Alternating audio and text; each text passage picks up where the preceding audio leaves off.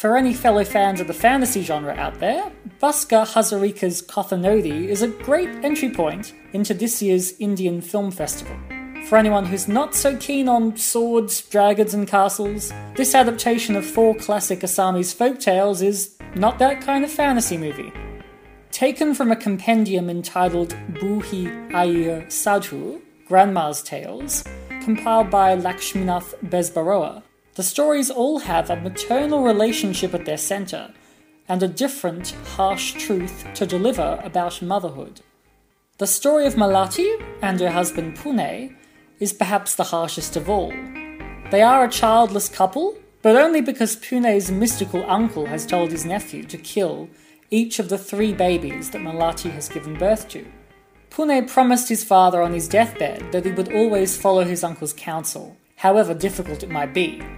The film's opening shows Poonai taking their 3rd screaming infant into the dark forest and burying it alive.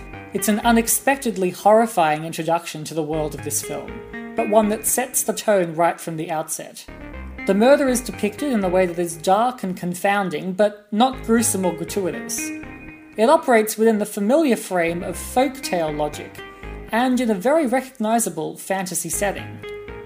While Poonai and Malati are naturally disheartened by what they've had to sacrifice, they are not as traumatised as they would be if this film was striving for realism.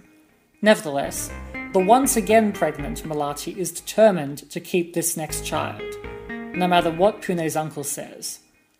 However, her feeling changes when he eventually shows her a vision of what would have happened if she'd kept her other children. While the rest of the stories don't start off quite as gruesomely, one way or another they all end up in quite a violent place. The tale of Keteki, a woman who has given birth to a fruit, begins less shockingly but just as strangely. A friendly traveller named Devinath tells her that there is in fact a human son inside the fruit. One who loves his mum as much as any child does, but who doesn't feel safe enough to come out of his shell and into the world. As you can imagine, Keteki is simultaneously overjoyed at the discovery and overcome with maternal guilt. The image of her walking around with her elephant apple rolling behind her is so unashamedly bizarre and, eventually, so emotionally charged that it just works. No doubt much of this production's local audience would have grown up with these stories and have no impulse to question their believability. As for international audiences such as Australia, surely they will respect a film that feels no need to explain itself too much. The stories are told with an effective mix of fantasy and magical realism.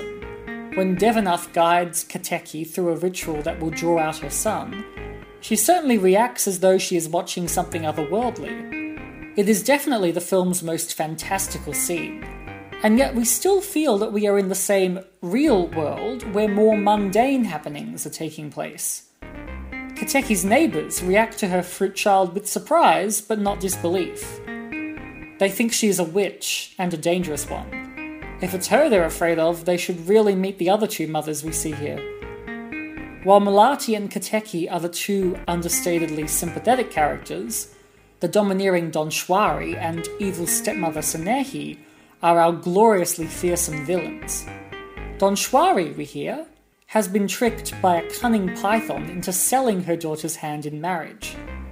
He managed to conceal his species from Donshwari until just after the deal was made. But she is not at all aggrieved. Apparently, the morning after the marriage was consummated, she woke up dressed in finery and covered with money. So Donshwari is convinced that this will be a very prosperous union. The snake's con happens off-screen as Hazarika, who wrote and directed the film, very wisely doesn't go so far as showing us a talking snake. The fact that we only ever see him doing things that a real python would do makes Donshwari appear all the more deluded and self-centered. That said, the avaricious matriarch has nothing on our evil stepmother, Sanehi, who also happens to be Devinath's second wife. She is bitterly envious of the special connection between her new husband and his sweet young daughter. She feels incapable of competing with such a strong familiar bond, and decides she wants her stepdaughter gone. The final straw is when the girl borrows, without permission, the dress that used to be owned by Sanehi's deceased mother.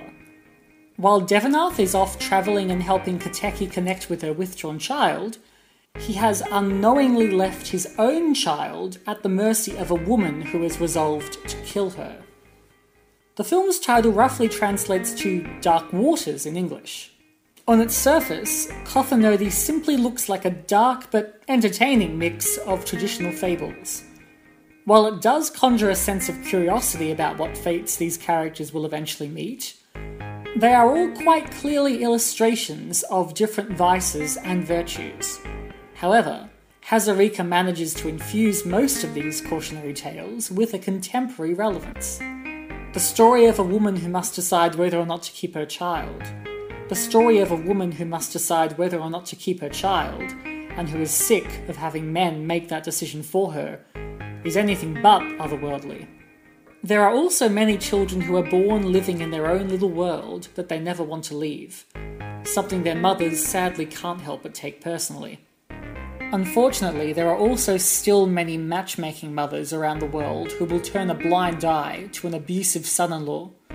Unfortunately, there are also still many matchmaking mothers around the world who will turn a blind eye to an abusive son-in-law if he is rich enough.